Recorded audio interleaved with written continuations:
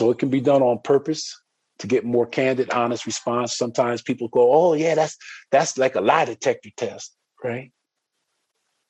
One thing we want to caution you about mislabeling is if you do it too many times in a conversation, people start to think you're not paying attention and they're going to get upset. They're going to get angry. If you genuinely mislabel, you got it wrong, and you're going to say it like that, it's going to come across, and they're going to want to help you. They're going to want to correct you. But if they see that you're constantly doing it, they're starting to realize, you know what, this person's not paying attention to me. They're wasting my day.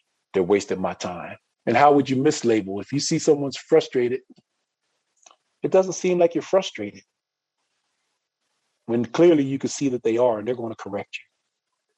Hell yeah, I'm frustrated. I'm pissed. I don't know why you would even say that I'm not frustrated. I'm so upset right now that I'm beside myself. And then they'll tell you why.